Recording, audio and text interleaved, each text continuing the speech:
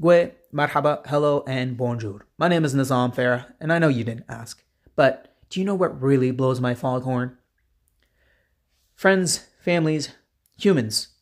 Today's episode 6 are we going to be talking about drugs, booze, oops, you snooze, you lose. Now, the reason why I came up with this title is because it does really catch your, it does catch you, and it kind of makes you want to ask questions like, what the hell is this guy talking about? Right? Drugs, alcohol are for fun, right? Being young and enjoying life is fine. But what allows us to lose control of that fun? How do we switch that part of our brain, that dopamine receptors, where enjoyment and recreational use becomes substance abuse? Don't get me wrong. I've indulged in my past life and it was fun. But I've never had the opportunity, I guess a bad opportunity, to just sit here and be like, whoa, I need more of this, right? And there are people out there that are not as fortunate as me, and they have fallen through the cracks of society, and they have gone down the addiction and abuse route, right? My issue is whatever leads you down this dark path of addiction and abuse, what help is there out there for you? Do you find the help? Like actually helping? If there's one thing about our healthcare system here, particularly in Nova Scotia, I feel like people agree that it's a shit show, right? And, in my line of work, I do see a lot of addiction. I do see a lot of overdoses. I do see a lot of abuse. The mental health aspect of things that tie in to all that shit show. And it's sad. It is very sad that we live in a first world country with a healthcare system that is worse than a third world country for people that actually deserve the help, right? And I just wish that there was a different way to do it. When I was with EHS and I was working on the ambulances, people call 911 and they're like, listen, I've been drinking, I've been binging for days, and I need the help. Yes, I want to help this person, and I want nothing but to help that person because they are reaching out and they're making that first hardest step happen. Help. But in the back of my mind, I'm like, God damn. I'm facing the reality and just telling myself, well, you're going to be sitting in the hallway for probably days, and you're probably not going to see anyone for a long time. And by that time, you're going to have more problems on your hands than wanting help or going back home to drink. Because obviously long-term effects of alcohol, especially if you are a consistent drinker, is withdrawal symptoms. Withdrawal symptoms is no joke. That messes people up and can lead to seizures, can lead to death. And that is something that all these thoughts come to mind to me when a person calls 911 or did call 911 when I was working and were like, I need help, right? And now, I don't know if you knew this, but here in Nova Scotia, we do have a wet shelter. Now, wet shelters are these homeless shelters or people that don't have homes and they're misplaced in society. And the government provides them with alcohol to support their addiction, to not allow them to go through withdrawal because they cannot afford the alcohol, or they get their hands on dirtier stuff that can cause way more problems.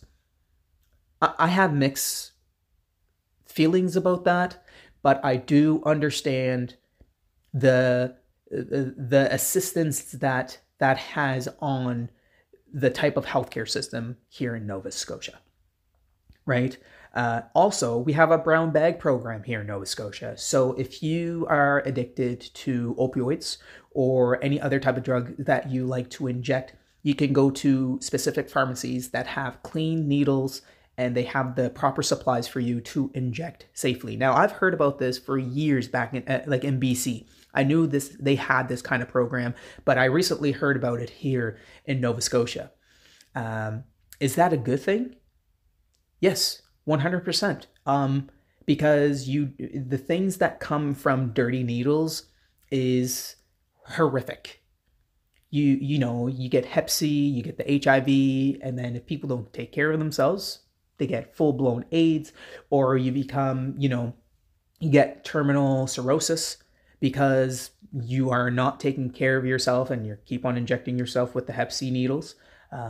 That's dangerous.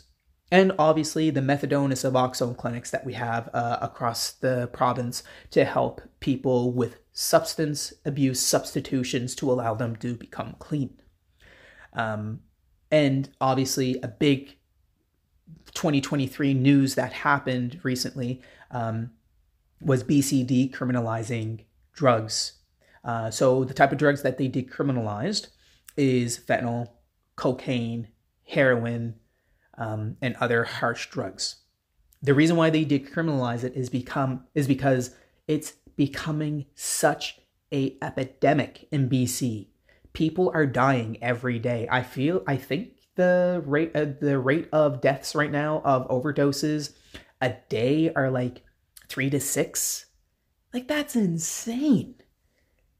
Like, how can we say as a first world country these are things that we're struggling with, right? That just is mind-blowing to me, right? Like, again, why are we supporting those habits? We should be focusing more on rehabilitation rather than providing drugs or, providing alcohol, providing easier ways for people to maintain their addictions.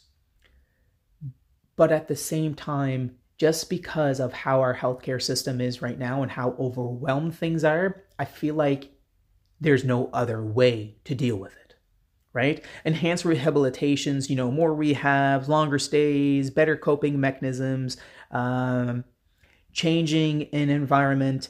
These, yes, will all help. But do we have the resources to make that happen? Could we actually switch our money from having drugs at the clinics for these addicted people versus having that same money go towards these rehabilitation systems? Could that help? Who knows? That's why I have this podcast, because these are the type of conversations I like to have with people, and I do want to hear your opinion, right? Or another thing, there's a huge correlation between poverty and crimes, addiction, and et cetera, right? So if we decrease the poverty rate, increase education, so provide free post-secondary education for people, provide better ways for people to get education, could that provide people with a better life, decrease the poverty rate, and in a way, we don't have to deal with addiction and abuse? Now, in 2023, as we talked about, Canada, and BC in particular, has come up with decriminalizing drugs. Now, in Portugal and Mexico, this has been done years ago, and they had a really good outcome, which is good. We need to look at different places because obviously not one country can say, oh, we've had this happen before, we can fix it. We've never had this happen before, right? It's craziness, right?